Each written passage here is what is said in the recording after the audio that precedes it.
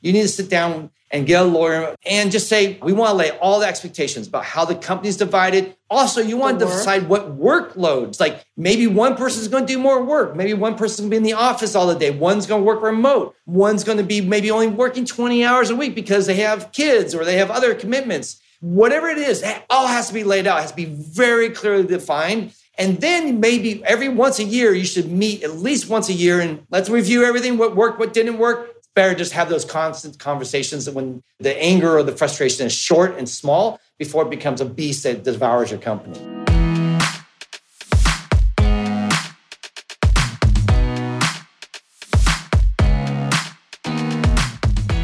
Coming to you from the City of Roses, this is the broadcast by Lash Professionals and for Lash Professionals. Thank you so much for tuning in.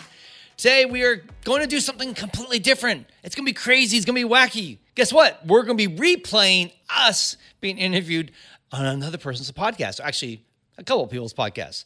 You guys, I hope already listening and following this. If you're not, you need to. These are two of our favorite people. Cheryl and Anne-Marie from the Untamed Artistry have a podcast called the Untamed Podcast. And actually, I think it's exceptional. It's great stuff. They do a lot of amazing interviews, and I've always loved their DNA. I feel like they're our like sister company. If we had to pick one, I mean, sorry to all the other brands out there, Untamed is they're Lash nerds, and we're Lash nerds, and it's just a big, happy family. Anyhow, we're excited that they asked us to be on their podcast. We were quite a while ago, and I asked them if I could, at some point, take that same podcast and repurpose it and put it on ours, because I still felt like the content was great, and it was useful, and we're talking about partnerships, and Tustin talk about our partnership and how we work together and all the stuff that goes with it. Because partnerships, I don't believe are for everyone. I really think it's difficult. You can get into a partnership and before you know it, you realize you like married the wrong person, right? And that's a heartbreaking moment. And so we talk about some of the things in our struggles and some of the things, how we work and all that. And hopefully for you, those of you who are thinking about partnerships, at least it'll give you a little bit more insight. And especially if you have a partner that you're married to or your boyfriend, girlfriend, or whatever, and you're like, tight, and now you're thinking about doing business together. It's not for everyone. So we hopefully will give you guys some insight and tips on that. So anyhow, before we get into that or sharing the clips from that, I do have announcements, guys. And in 1 week, we have our big party, guys. We're going to be in Vegas on June 25th at the IBS show. And we have basically, I'm pretty sure we still have some tickets left to sell. You don't want to miss this party. It's basically going to be at the Sahara Hotel in the penthouse that Lenny Kravitz built, or designed, I should say. And we have a swag bag for the first 100 people. It's well over $400 worth of value. It's amazing. It's from 9 p.m. to 12 a.m. It's going to be the best and biggest party. We're going to have music. We're going to have food, drinks, all that stuff. But you do need to have a ticket to get there. You need to buy your ticket. So go to the show notes right now and click on the link and go buy your ticket, or just go to our Instagram, click on the link there and buy your ticket today. Get it before they sell out. We can't let people in. There's only so much room, right? It's a big place, but we can only fit about 250 people. And then after that, it's going to be really tight, and you're going to have to sit outside and just help us clean up at the end. That's when we'll let you in if you have a ticket. So probably not the time you want to come. And by the way, we do want to give a big shout out to a whole bunch of brands. I'm going to say all these sponsors because they're the ones who made this possible. They are giving to the swag bag. We have Borboleta Beauty, Ellie Bonnet, Indoor Beauty, Island Lash, Illumino Lashes, Lash Boulevard, Lash Base, Livia Lash, Loved and Lash, Luna Kai Lash, Maven Artistry. A lot of lashes, huh? My Brand Lashes, My Lamination, Prolong, Ruthie Bell, Sinful Lashes, The Lash and Brow Academy, The Lash Co., The Lash Ritual, Volume Lashes Co., and Fangirl Society, guys. That's an amazing lineup. Most of them are going to be there, guys. We have all these influencers. Also, Allie from Lash Anarchist, Mike and Shauna from Live Bay, and the list goes on. We're partnering with Shelby from Lash Boss Radio. So if you really want to meet some of your favorite people in the industry, this is the party to come to. Plus, there's going to be so much value with the swag bag, food, the fun, and all that stuff. All right, LashCon tickets maybe close to selling out. I know at the time I'm recording this, we had less than 70, $797. There's a payment plan. You can still divide it up into 4 payments. We will have to end that soon, because if we don't end that soon, this payment plan will go past LashCon itself. So if you want to get in now at the cheapest price, $797, divide it up to 4 payments where it's a little over $200 a payment. Super, super affordable and budget friendly. And let's see what else. Oh yeah, Tessa's lash restyling or retention and styling course is out. The dates, August 6th and 7th in Indianapolis, August 27th, 28th in Vegas, October 15th, 16th in Washington, the state of Washington, and that's up outside of Seattle, like an hour or so out of Seattle. Boston, November 19th through the 20th, and December 3rd and 4th, we're going to be in Los Angeles. Go to the link in the bio, buy your tickets. Those are limited seats to each of those places, so hopefully we'll see you there. Okay, that's it. All right, so let's sit down with Paul and Tuss as our next thing is where Cheryl and basically Anne-Marie sit down with me and Tuss and interview us. Hopefully you find it useful and valuable. Otherwise, let's get into it.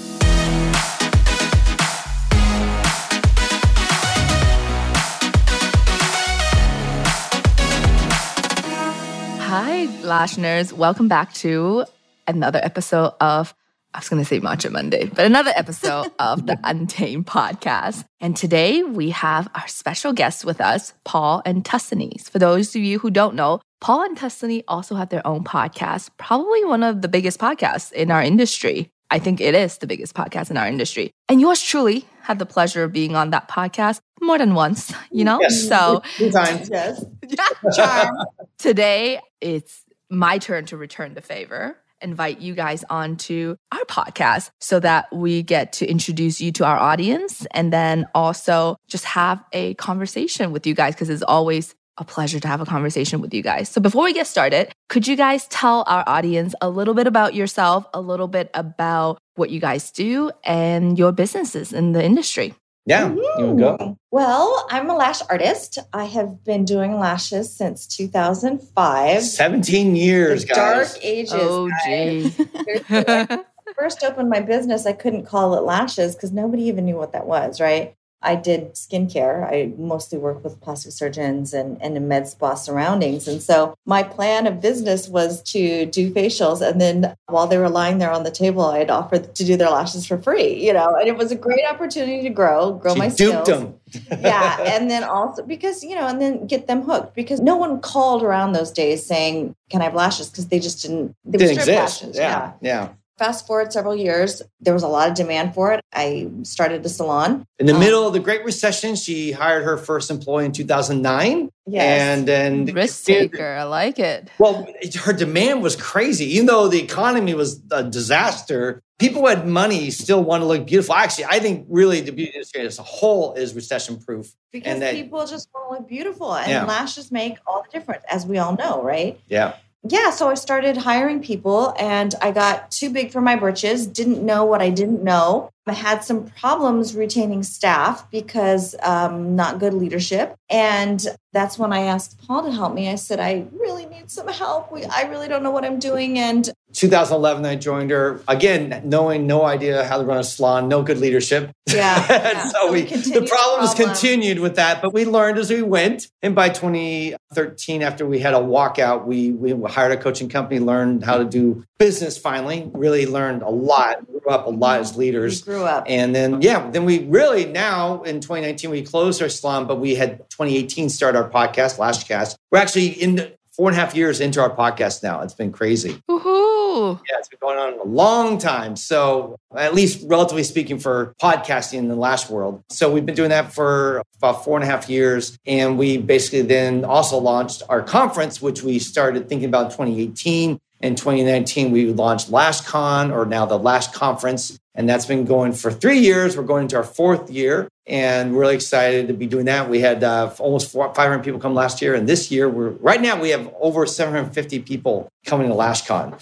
So wow, amazing. Yeah, we're mainly now focused on coaching, training, helping other lash artists with their business, because that's something that we struggled with all our careers. And we felt like there's just not enough business and help out there. And Tuscany has a very unique approach towards lashing that isn't really taught in our industry. So between her kind of unique bent towards lashing and us helping me with my background in the business, I feel like we kind of are a double threat there, helping people with 2 different aspects of their career in the lash industry. Mm-hmm. I think we share the same audience because I know, Cheryl, you guys are really big on learning and asking why, and you are the self-styled nerds, lash nerds of the whole industry. I wish we were called that, but you still got that. No. You're well, good. I think our audience tends to be learners. Yeah. They are humble. They're willing to say, I don't know something because they want to know more. I tend to think of them as the best of the best and the cream of the crop because they are always seeking to do their best and they pursue education and they pursue excellence. And I think your audience is very similar. And I think we share a lot of the same values. In same that way. DNA. Yeah. So I'm so excited to be on your show today because we so believe in what you guys are doing. Yeah, I think I've almost listened. I might have missed the last 2 episodes, but I think I've listened to all your guys' episodes. I'm always excited to learn from you guys and listen to what you're doing. And I feel like you guys are just adding another whole voice that's needed in our industry and really appreciate what you two are doing. Oh, thanks. Thank you. Yeah. We're just a curious bunch, leading a curious bunch. And you guys do fulfill a lot of the curiosity. And I think that that's what you were talking about. The learner mindset really stemmed from curiosity, right? And it's being fascinated by things and wanting to understand things more. So speaking of understanding things, there's so much that I wanted to dive in with you guys, from that growth of a leadership to change of business model, all of it. But today specifically, because we do not have forever, even though as much as I wish we do, I want to dive into something that's a little bit more kind of common and not really talked about in our industry: partnership. Those of you, obviously, I hope you guys can tell by now, Destiny and Paul are a married couple, happily married couple. And you guys are also in business together. And I think that dynamic that you guys have is very interesting. From at a third person perspective, I think you guys work really well together. Just like you guys said, you guys have complementary skill sets, and then also coming together, it's really powerful in the values that you offer to the industry. And I know personally, I've been partners with my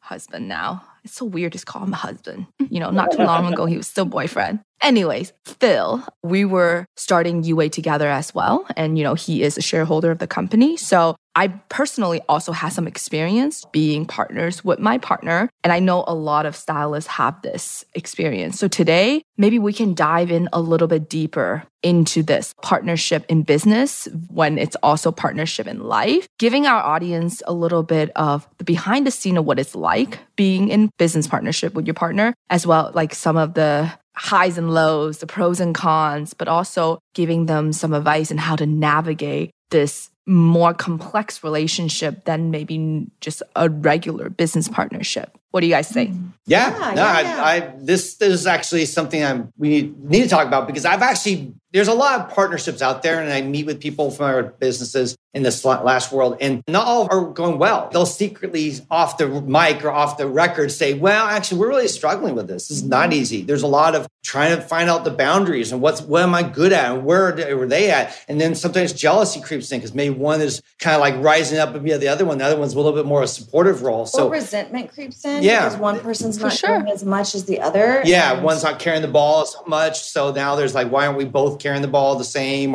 So there's lots to unpack there. I love to talk about this stuff. Yeah. Another thing is you can't run away from it, right? Like you can't just go home and then vent to your other partner about it, because the partner you normally vent to about your work is now the partner that you want to vent about. So it makes it so complicated. Yeah. But before, I guess where my starting point would be, it's a pretty conventional wisdom, I find, that people would always tell you that don't get into business with your family. Don't get into business with your significant other, because it complicates a relationship. It adds burden to relationship. Interpersonal relationship is already hard as it is. It's adding a lot of extra pressure. So what made you in 2011, Paul, to say, you know what, I'm going to go against the conventional wisdom. My wife needs me, and I'm going to go give this. Like, what went through your mind to make you decide that you want to go into partnership with Destiny?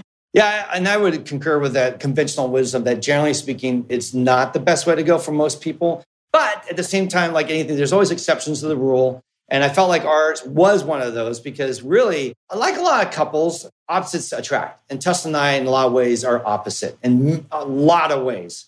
And that can be, and we have a lot of commonality as far as passions, but I think as far as the way we operate and function, we're opposite of each other. Like, she's truly the artist. I'm a little mini artist in my way. I'm a little bit of a writer and all this stuff. But I knew when I met her, I was just amazed. Like, she just really creates beauty. She's great at doing that. but she's also a total scatterbrain, like a true artist, and has no idea what's happening next in her day. No, logistics are not my issue. Just the other day we had, it was for Easter. I had committed to making an appetizer for dinner with some friends. We were going over to dinner, and I read the recipe, but I didn't realize there's other pages other than the first two. There's more to the recipe. And so I started working on the recipe, and I'm like, oh no, we have to cook it for 40 more minutes. And she thought it'd be an hour and it was going to take 3 hours, and we ended up being an hour and a half late to dinner. I begged him. I said, I know this is an imposition, but I need you to switch gears. I need you to start ordering me around the kitchen because I will be here for another 3 hours. And so anyway. So I sat down, read everything, figured out how we would do it, and then I enacted the plan. And that's really kind of a short picture of what we are, how we operate. In 2011, she basically had hired a manager who came in, and the manager basically began to put systems into place, but really we found out started stealing money from the company immediately. So she stole a bunch of money, and we realized, okay, that's not working. And like a lot of salon owners we meet, they go, yeah, the books no longer are going to be open to the public. I need a loved one, someone who I'm either married or very close to, a family member, someone who I can trust to help oversee the books so that money isn't falling out of my company without noticing it. So I came on in 2011 because I really saw a need that she was a great artist, great lash artist. She could train and teach people how to do lashes, but she could not run a business. She hated confrontation. She hated managing people. She hated orchestrating, organizing the company. I'll have you know, though, that at the time I wouldn't have characterized myself as that. I wouldn't have said, I hate leadership. I don't like talking to people, because I thought that I did. And I thought that I could do a good job on it. It really wasn't until I began to see how it's supposed to be. Oh, no, it's not supposed to be. Not my strength. Leadership isn't leading by a memo. That kind of stuff, you know? Yeah. To share with you, though, that prior to him coming on, and I'm going to be a little bit vulnerable here, give you a little bit more of the tea. This was a time between Paul and I that was not good. Every marriage has rough patches. We were in a big rough patch, so much so that I had even said, I'm calling it quits. You know, I had paid for an attorney, and I would say to him, we're going to stay together for the kids, but so we'll have a good time together. But don't forget, I'm going to divorce. We'll be friends, but I'm going to divorce you. Divorcing you. Okay. And so the thing was, it's like, and a lot of that was built on a lot of water under the bridge and mistrust. We weren't on the same page about our occupation. And I didn't feel that there was a lot of support. And one of the reasons why I started the business was because I needed stability and I knew that I could do it. So I was like, I'm going to do it, and whether you come along with me or not. So as it started taking off, we were pretty much separate at these ways. He was doing his thing and I was doing mine. And for me, it was an act of humility to say, will you please help me? I need your help. And when he finally said, yes, I will help you. I will surrender what I want to do, what I've wanted to do for the past 10 years. And I'm going to lay that aside, and I'm going to help you fulfill your dreams. That was what captured my heart again. That's what it's the beginning of the healing of our marriage. Because for 15 years, I pursued my film career and was working, doing my thing. And I would say relatively successful, not making a ton of money, but making a lot of connections and really had my own little small pond. I was doing okay. But it wasn't great money. I mean, Hollywood, unless you're at the top tier, you just don't make great money. So we struggled. And I think that's where a lot of her disappointment came from in me, is like, well, I expected we'd have all the success, but now, and then when her business took off, I actually did, it was really easy. I was like, okay, we can keep struggling with my business or see her business blowing up. I had to be humble and to say, you know what? I'm going to bet on the horse that's winning right now. And her horse was winning. And I really had to step down. And I think for her, it really was a recognition of me saying, you know what? You supported me for 15 years in my career, in my business. And now it's time for me to support you with your career and your business, and just step aside and see what we can do and how we can make her and her thing blow up. And he really laid it down. And for me to see that sacrifice that he was willing to do for me, it was like, it made me love you again. It made me remember, like, oh, this is why I picked him. You know, he really is my hero and I need him. Because for a long time, I was like, I can do this. I'm a strong woman. I'm fully independent. I don't need anybody. I'll show you. But I really did. I really did need him. As a team, it worked out because, I mean, for me, all before working with her, my job, a lot of times when I worked in companies, I was always like the right-hand man. My job was to make things happen. The boss would say, I got this big vision. Da, da, da. And I'm like, and he's like, I have no idea how to do it though. And I'm like, don't worry about it. I can make that happen. And then my job was to sit down, calculate, break it down to small parts, all the action points and schedule it, figure it all out and make it a reality. And that's kind of what Tuss was. Tuss was a big idea person, a lot of vision, but just not a lot of know-how. And so my job was always sit down and go, okay, what are you trying to accomplish right now? Break it down and say, okay, we can do that, or we can't do that. And then I would just schedule it and break it down to smaller parts and plan it out. And I felt like that's why it works so well for us. And maybe some are couples it doesn't, because they're not complementing each other. They're almost like competing for the same role. They're both trying to be the CEO of their company, and they can't be. Like only one CEO. You can't have two CEOs. One person's more the action person, maybe one person's the idea person, or maybe one's the creative and one's more the details person. And that's kind of why it worked out when I sat down and was analyzing, like, should we do this? Should we do this? Because I was thinking that you shouldn't partner with your wife or your business partner or your spouse or anyone that's really that close, because it can be really hard. And I felt like, but man, we really don't cross over. Like when we got in the salon, she was just responsible for training staff. That was it. Outside that job, do lashes, train staff. My job was everything else, from the hiring to the front desk management, to the product ordering, to the team building. All the other things were on me. So we had very clear lines of what we needed to do. So there was never confusion or a fight over control over, well, I want us to wear these uniforms. Well, I think those uniforms suck. We didn't have those debates because we really saw clear lines in our jobs. So yeah. It sounds like there was humility on both sides. And then there's also sacrifices that's made. And I think that often when we enter into partnership, it does seem like it's promising a brighter future. And then we don't really think about the sacrifices that it requires for that brighter future. And also what you guys have is this textbook visionary versus executor type of dynamic, which is so crucial in any partnership, whether you're partnering with your significant other or just a business partner. And I think that Anne-Marie and I kind of have that dynamic. Tessany, you and I are like twins. Like I have a similar story where I once thought I was going to bake an apple pie with my best friend. And I was like, oh, I love apple pie. Coming over, hanging out. Okay, let's bake an apple pie from scratch. And let's just say, I thought an apple pie would take like an hour, but it takes like 4 hours. We ended up like going to the grocery store and trying to buy an apple pie and it didn't work out. The story ended with me and her at McDonald's at 1 a.m. buying a frozen apple pie to go home.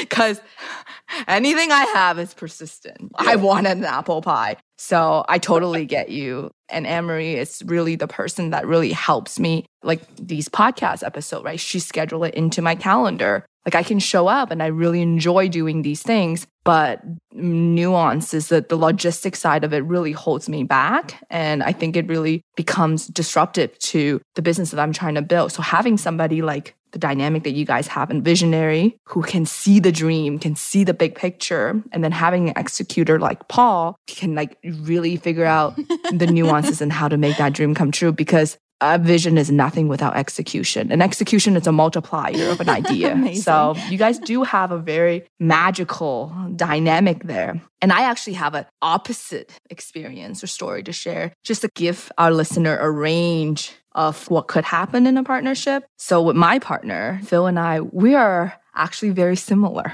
Both of us are visionary. So we actually ended up clashing a lot. And in the beginning, what we thought was, I'm going to take over the vision and the business, and then he would help with the operation. But if you put someone like me, a visionary, into operation, hot mess express. Okay, hot mess. Nowadays, like I remember the other day, we were like, oh, our current CEO was like, did you, like with the office insurance, like when is the renewal date and blah, blah. And then we asked Phil, he's like, I don't know. I think I got it at some point. Like, it's just, I think that you can love your partner and you can have such great admiration for them. But when it comes to making those decisions, would you guys say, what would be the key consideration? There's this, how you guys work, and what other key consideration that you should consider before diving into a committed business relationship with your significant other, or just with anyone in general?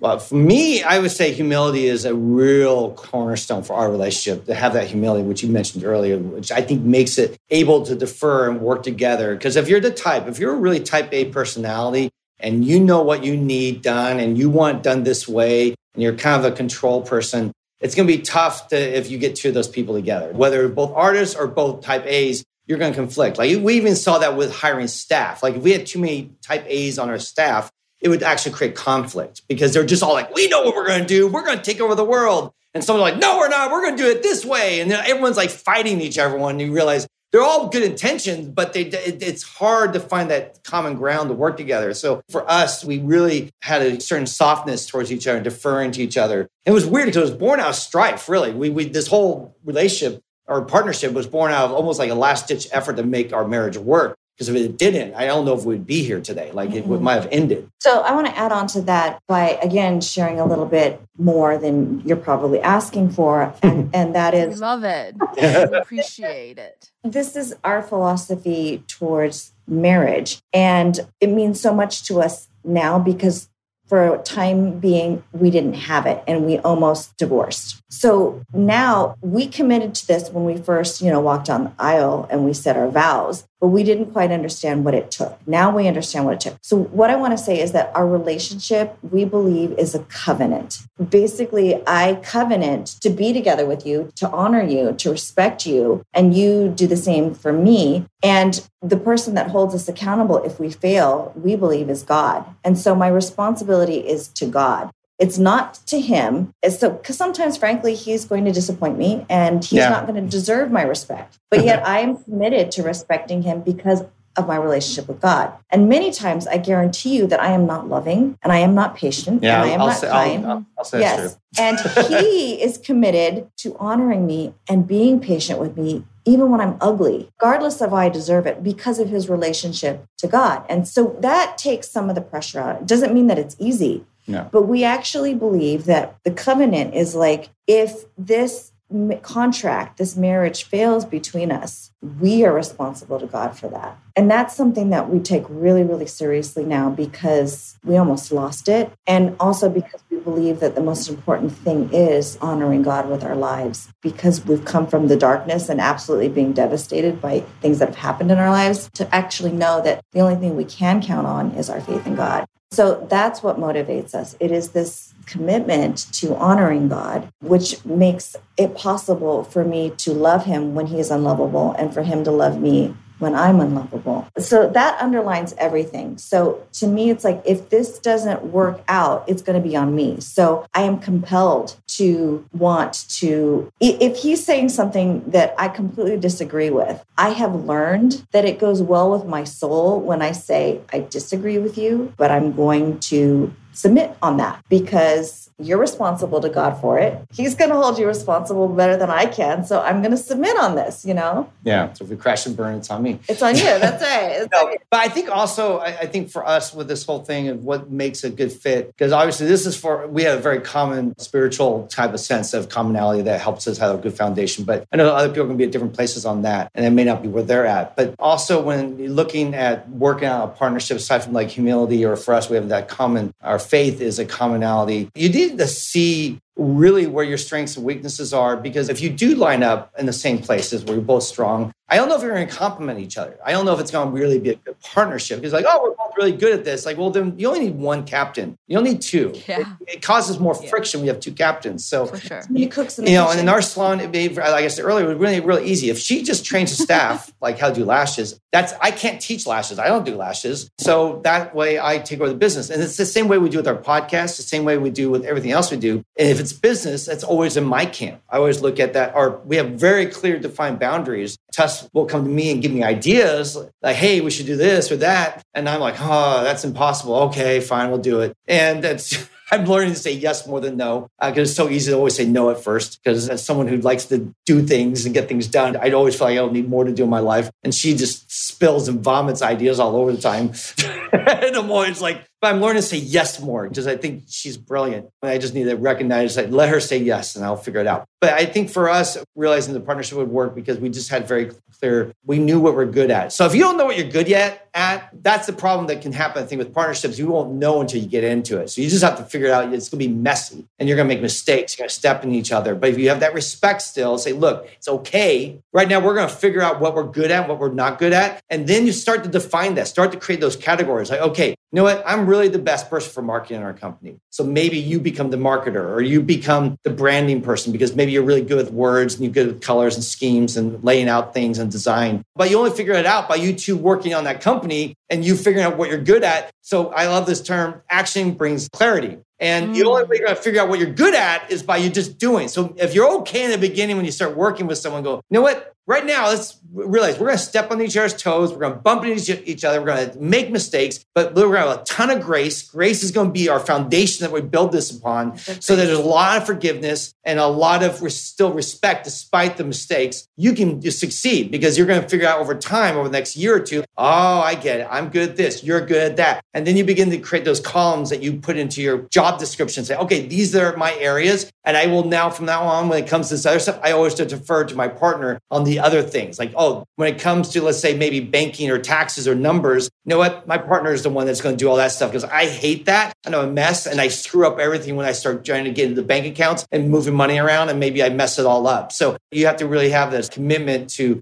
working through and learning and being okay with mistakes in the beginning because we don't always know what we're good at and what we're not good at, especially if you're new at business. So I actually have a question. So this is everything that helped you decide and build along. But now that it's been so many years later and this is all well established for you both, what are the challenges that you have now versus then? Like what's hard now?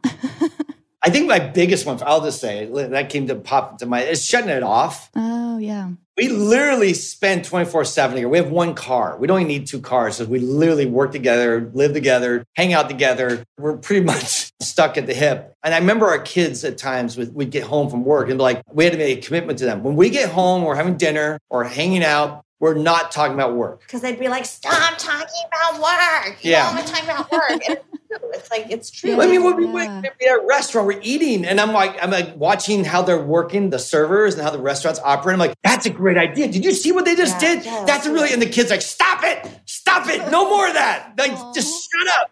And like, so we make a commitment. When we're together with the kids and the family, we never talk about business. I can't remember the last time when we've all been together with them and we're talking about business. We really shut it down. And I think just for us, it's just healthy at night to not get home and we still do this. We'll be literally going to sleep like, you know about that business. It's like, really? The last thing you were talking about was business. So we really do have to make time not to talk about business and just have fun and just be a couple and be lovers and have the fun that couples do versus always 24/7. And I think that is a danger. Because if something hard happens at the office, you bring it home and you talk about it and you can obsess over about it. You get a bad review. You're going to have to hash that out. And sometimes you just have to stop. You do. You just have to have those boundaries. So it's not a bad idea. I wouldn't say we have official boundaries. With our kids, we do. We don't have like 6 o'clock, no more talking about business. I like my day to be flexible. Every day is different. Mm-hmm. I start some days at 10, some days at 11, some days at 9, whatever. It's like, and then I work some days till midnight, other days till 2. Sometimes like yesterday, we took a whole day off and went to Disneyland. So it just depends. I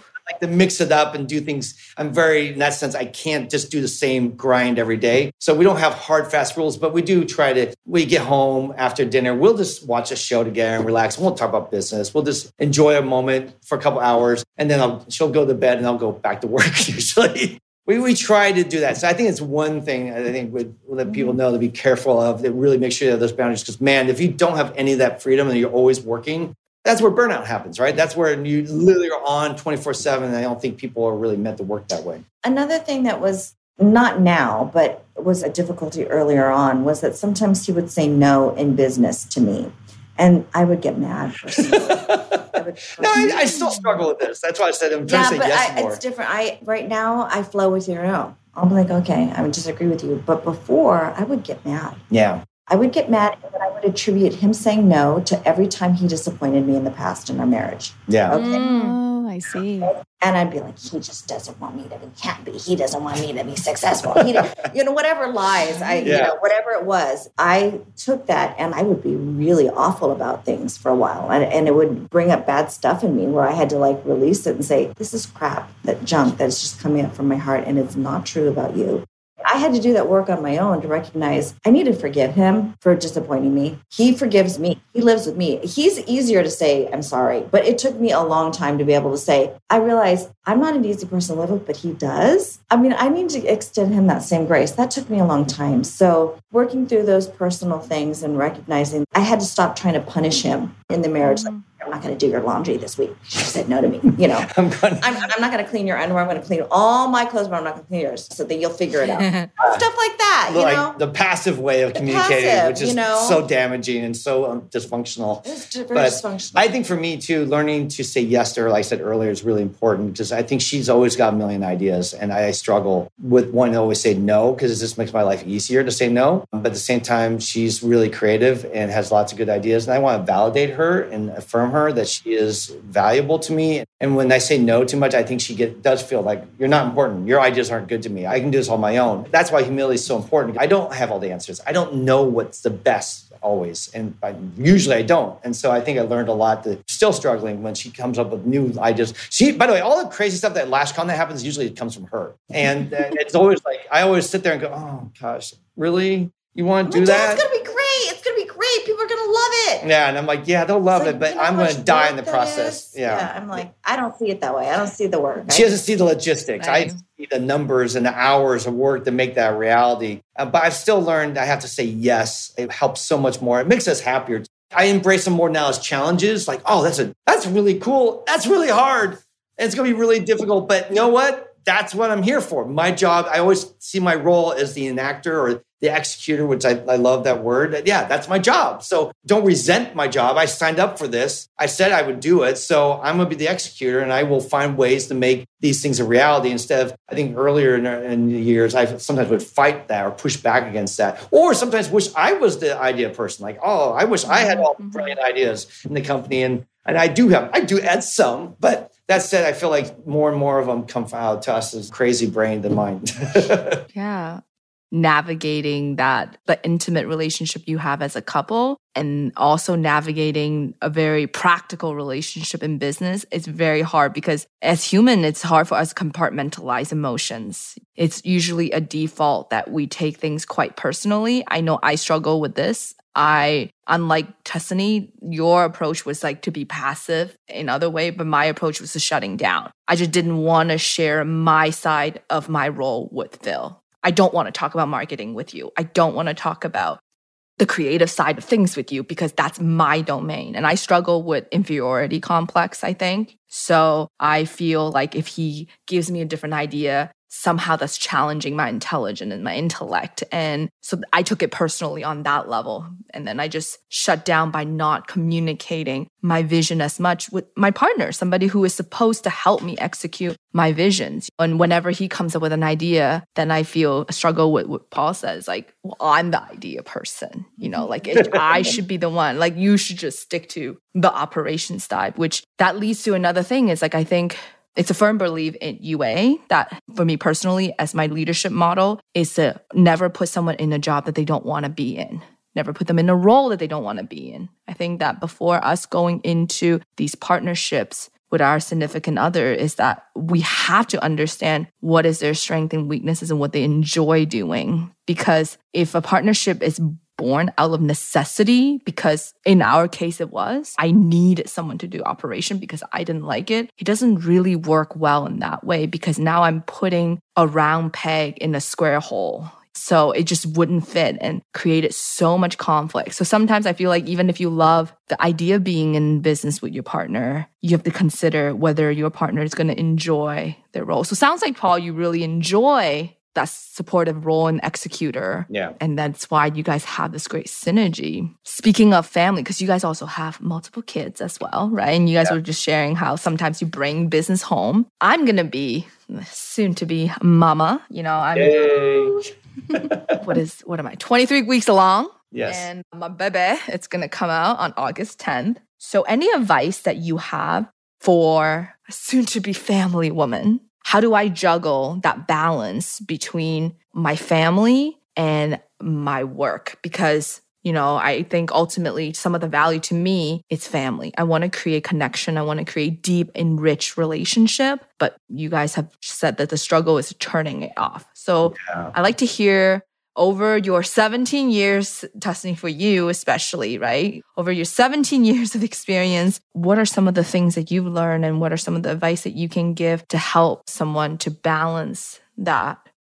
The thing is that when I became a mom, being a mom took priority over everything else. because my children are the only ones in the entire world that are going to call me mom. And they're the only ones that I have a God-given responsibility to do right by and to raise and to nurture and to care for. Now, when I had work, sometimes work would come into my life in such a way that would be so demanding that I would resent my kids. I would resent their needs. I would resent my husband's needs. And that's a really dangerous place to be in. If I can just speak to anybody who's in that position right now, it's like times I lost track of what was most important to me. And the thing is that when you put your kids' needs off or your husband's needs off, they can survive for a short time. But over time, they begin to realize that they're not priorities and they begin to adapt to your lack of coping. Yeah, they begin to adapt. And that consequence usually does not produce good things in the relationship and in their development.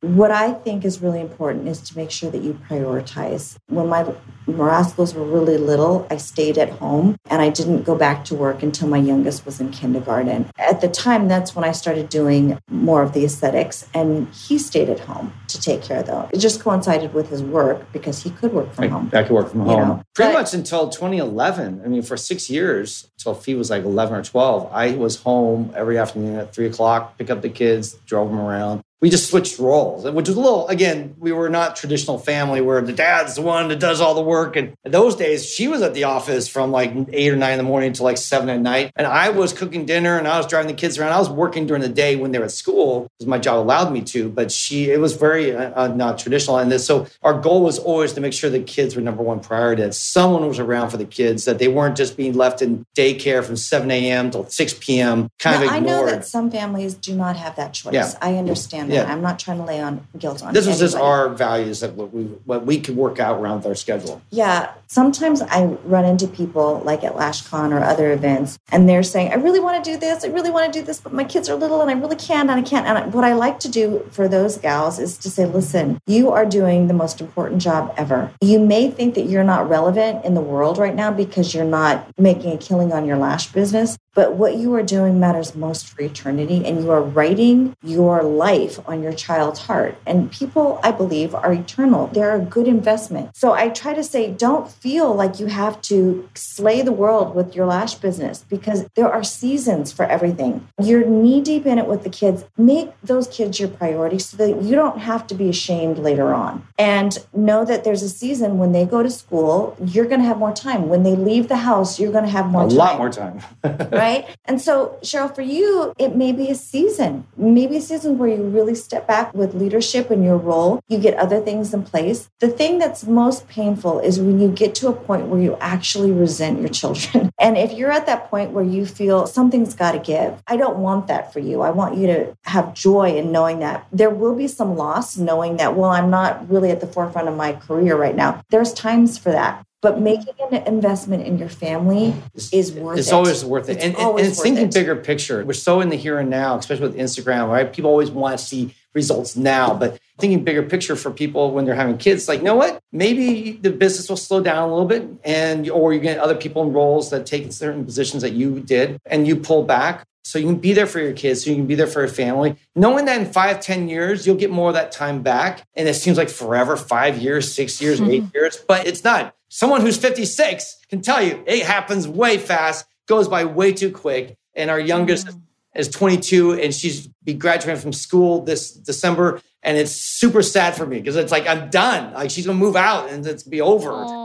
And that all happened way too quick. It goes by fast. Let me tell you, when she was 3, she was crawling all over me. And I was listening to a speaker who was a dynamic speaker, accomplished so much in her life. And I was just like, oh my gosh, that's what I want to do. I have all these hopes and aspirations to it. And it came time for questions. And I said, so what would your advice be to somebody, how can I start making a difference in the world? And she looked at me with this kid crawling all over me. She's like, well, I see that you've got a little one right now. She's like, I just want you to embrace that little one right now, because there's only a limited time where you have this much influence in her life. And so she's like, I know I'm going to tell you something that's not very satisfying to you, but making a killing in your career does not matter right now. She says, you need to take care of those kids. And she was right. I was like, I know, she was deflated. I was totally deflated because you know what? Being a mom is hard. Yeah. Being a mom and being a wife and being a caregiver is hard. And sometimes in my secret moments, I wanted to get out of the house because I didn't want to be at home changing changing diapers because it was so hard and I was so tired of it. So I dreamed about other things. Yeah. But honestly, it was really good advice that she gave me.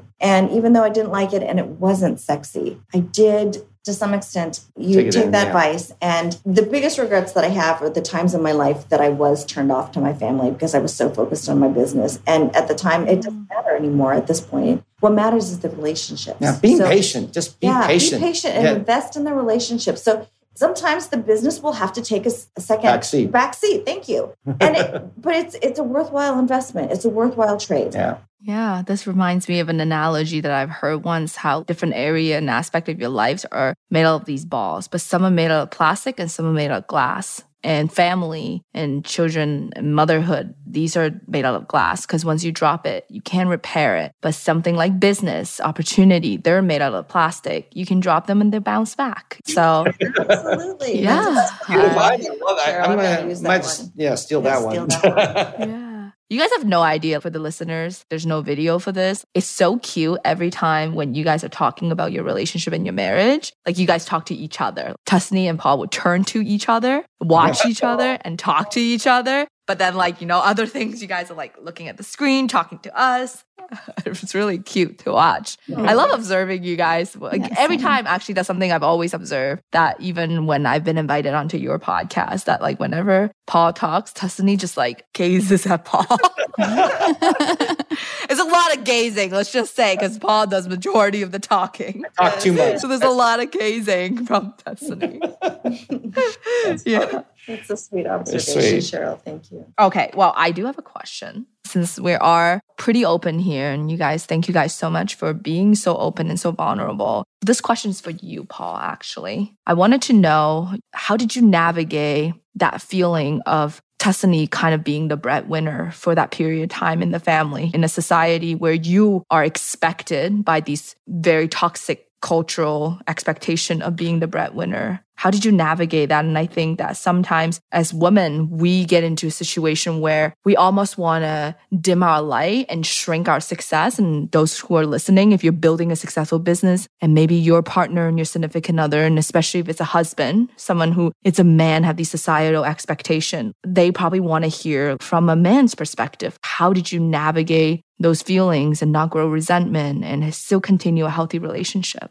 Thanks. No, that's a great question. And I've had other men reach out and ask that because they do resent their wives. They do resent their partners sometimes. And they don't want to, but you're right. Our culture has this really back-ass mindset, like the man, it's like we're stuck in the 1950s where the man goes to work and he does the job while the wife stays home. Well, men get a definite sense of purpose meaning by making a living. They do. There is a little bit more, I think, in the DNA or wiring or culture, whatever it is, that where men are seen to be able to do that. For me, it's weird because there's some things that you just are naturally born with and you're given as I feel like as part of your way you're wired. And the way I was wired, my mentality is ego was not always a big part of me. I'm more about the community than I was about myself, generally speaking. Not always. There's things I'm super selfish and a total jerk about, but it's why he can apologize first and really mean it. I can totally see that. I can apologize really quick. When I screw up, I'm like, I am so sorry. I really messed up. She'll take a week to get back to me and go, you know that thing a week ago? Sorry.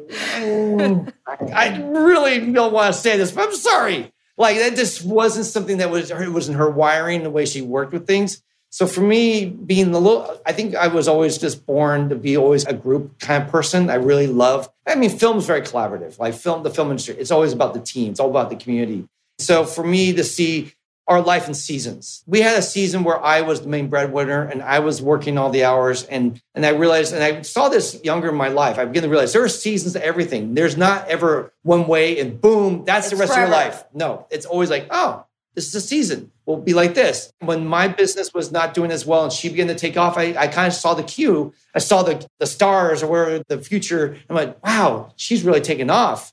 Why would I not let her have her chance? She supported me for 15 years to pursue my dream. Why would I hold her back from her dreams and let her do it? So I just said, you know what? I will take over and take care of the kids. I will do more of the work. I cooked, I cleaned, I became Mr. Mom, right? And I really was glad to do that because she supported me for 15 years. And it felt like the perfect switch to do that. And funny, now we are 10, 11 years later, and we're kind of beginning to switch the other way, where more the financial responsibility is falling back onto me with LashCon and our coaching and all these other things we're doing. And she's part of that, but I'm really the one driving all that. And now, and her business, which was Lashes, is now becoming more our secondary business. So it's a new season again. So I would say to some men that are listening, or wives that want to speak truth to their husbands, is that know that it's going to be a season. Things will change. Once you get to a certain point of stability, you can renegotiate different things. Yeah. Just like even like being a mom, it's going to be for a season. And then when they get to a certain maturity or a certain level, you can renegotiate duties and roles and stuff. And one other thing too is about being team, right? I mean, when we win,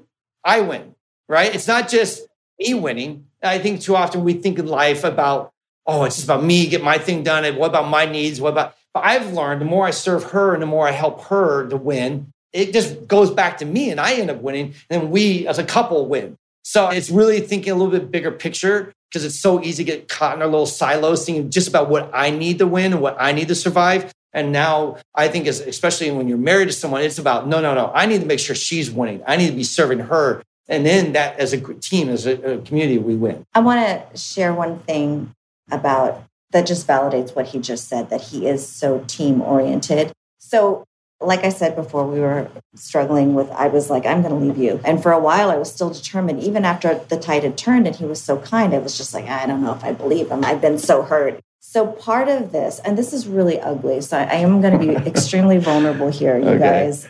But I retained sole ownership of the business. It was completely Integrity Lash. And that was a matter of pride for me. It's my business. It's my business.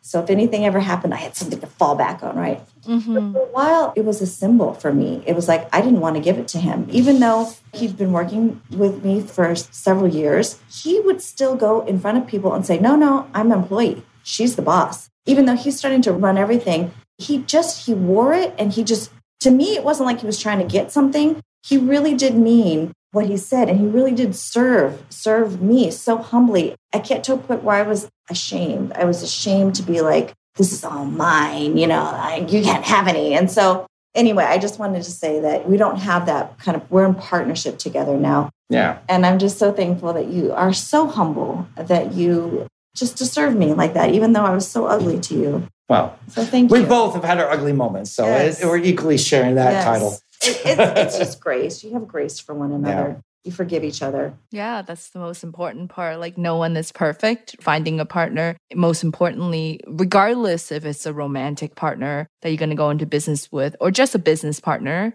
is knowing that what is their, I guess you can call it, window of tolerance. And having those difficult conversations about their windows of tolerance. For example, I know that personally, I probably would be a disastrous person to work with for an extreme type A, because my fluctuations and my flexibility would be very uncomfortable within their window of tolerance. But this is something that I'm very open with our team about who I am, and that, what did you call it, Paul? The scatterbrainness.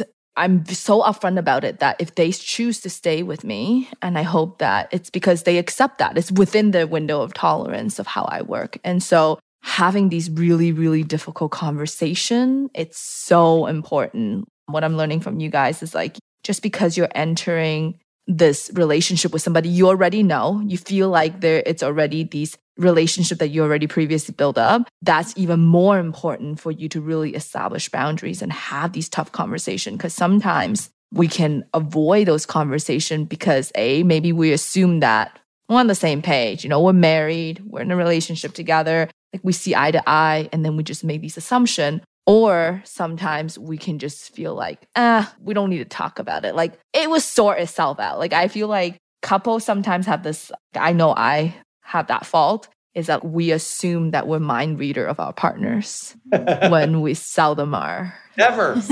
Never. I think she reads minds better than I do, but definitely, generally no. Yeah, definitely. Well, Paul and Tuscany, I wanted to thank you for coming on the podcast today. And I do have a question that to wrap this up, that's a little bit more business analytical. I love all of this and choosing and selecting a good partner for your business and how to balance like if it is someone really close to you in your personal life with business. But we didn't actually get too much into the financial side. So I wanted to ask one more question. What would your advice be on how to distribute shares? How do you recommend to set up ownership? Because oftentimes people even get into a marriage without thinking of a prenup. So I know that's like more marriage, but with business, people don't always set up their business for success and anything can happen. And I think that's going to go back onto the humility, patience, trust, respect. Having all that set up in the beginning is probably pretty important. But do you have any advice on that topic? Well, I definitely think you should always, for us, weird enough with the new business, actually, I own 100% of the new business and she owns none of it right now. But that was only because of our legal issues that we had with our old business with the labor dispute. And that's only a temporary thing eventually. But that said, I would suggest anytime you're going into the business, you have to sit down and write a contract. I have talked to too many people who've gotten into business and they just say, oh, they're my friend. Oh, they're my wife. Oh, they're my husband. We don't need a contract. No, stop. That never works out, almost never works out well. There's always going to be eventually a point where I'm carrying most of the work. Why am I working more than you? So I should get more of the company. And then they come back and you have to negotiate and you fight over it. It creates a lot of tension. So like you said, I think it's really important when you sit down and say, well, you want to do business, whether your partner or someone else, you need to sit down and get a lawyer, someone you trust, a good lawyer, not a bad lawyer like we've hired in the past, but a good lawyer. They cost more, by the way. And just say, we want to lay it all out. We want to lay all the expectations about how the company's divided. Also, you want to decide what workloads, like maybe one person's going to do more work. Maybe one person's going to be in the office all the day. One's going to work remote. One's going to be maybe only working 20 hours a week because they have kids or they have other commitments. Whatever it is, that all has to be laid out, has to be very clearly defined. And then maybe every once a year, you should meet at least once a year and have almost like a define the relationship. All right, that was a good year. Let's review everything, what worked, what didn't work. Now let's go forward for the next year and let's plan out how we want to work this year. Maybe you need to rewrite the contract. Maybe you need to define your hours and what you expect. If you don't do this regularly, you're going to wait till the problem rises. And at that point, it's maybe too late. Because you've already gotten all this bitterness and anger and all this pent-up frustration. And now you're like, that's it, I'm done. We're going to talk about this, damn it. And you're like, I hate you, by the way. It's like, it's going to be hard to kind of work it out, right? Because you're so mad and so angry and you're going to really vent on them. What you really want to do is plan it out, be diligent. This is where a little discipline is really going to go a long way, where you put in the calendar, you make those meetings, make those commitments. And then it's not going to be easy by any means, but at least now you have a contract, something to look at. And this is how I even say with employees, how you work with employees. You can go back and say, what did I hire you? How did we agree to work? And you look at your list, go, well, actually, it looks like I'm doing your job now. Because I just look at our contract and we laid it out and I'm supposed to do this and I'm doing that. And now you have at least a point back to and say, but see, that's not how we're going to do things in this business, because you said you weren't going to do that and you are now. And if you want to renegotiate that, we can, but it really creates clear boundaries that you won't then violate. And or if you do violate, you can at least call a foul and throw a flag and go, wait, we're now no longer working the way we said we would. And that way it gives you something to start with. And then really, again, being very open and honest to have that communication, constant communication, and holding each other accountable. That's the one thing in the beauty industry I think no one likes doing. No one likes to hold anyone accountable for anything because we're so scared of being hated, being disliked. But I promise you, if you don't hold people accountable,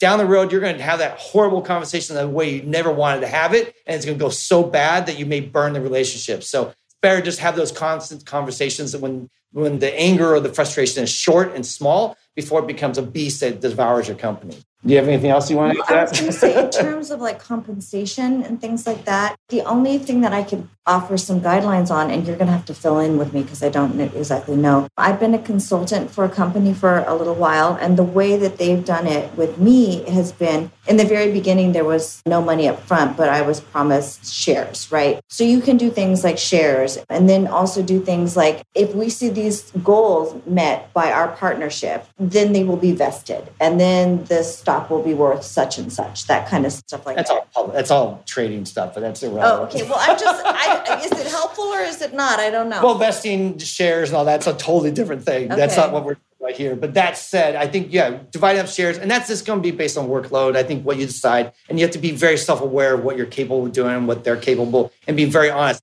Yeah, I think that money is always a conversation that's very uncomfortable, even between people in general, right? It's just like this conversation as a society, we're not really taught to have, and we're not really taught to be transparent about it. It's always beating around the bush. But I remember a quote from like Sheryl Sandberg, the CEO of Facebook, that really resonated with me. And she said that how well your organization run is a direct reflection of how many difficult conversations you're willing to have. That's same with relationship as well. Especially when we're talking about this complex dynamic that we're in, where we're in a business partnership with our significant other. Communication and transparency, it's more important than ever, even though it's equally important. But I always feel like if you ever get to a situation where resentment build and there's these complicated legal battles and all of that, that just means a boundary wasn't set in the beginning. Difficult conversation wasn't had in the beginning. And to set your business up for success, you want to give your business a chance to win, and you want to give your relationship a chance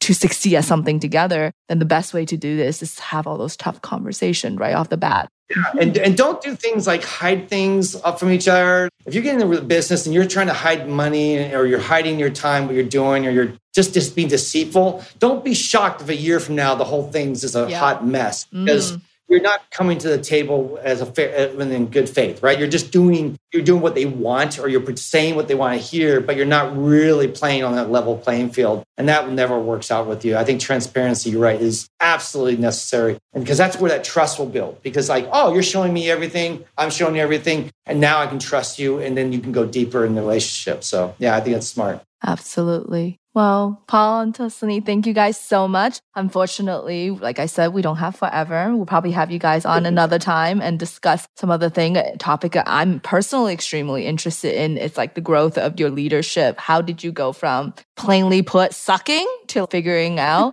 I think that would be something that very relatable to our listeners, because personally, like I've kind of went through that journey myself as well. Yeah. So it's a pleasure having you guys on, and we can't wait to maybe do this again another time. Absolutely. The feeling is mutual. You know me, I'll talk anytime. Get me with people and I'll hang out all day. It doesn't matter. So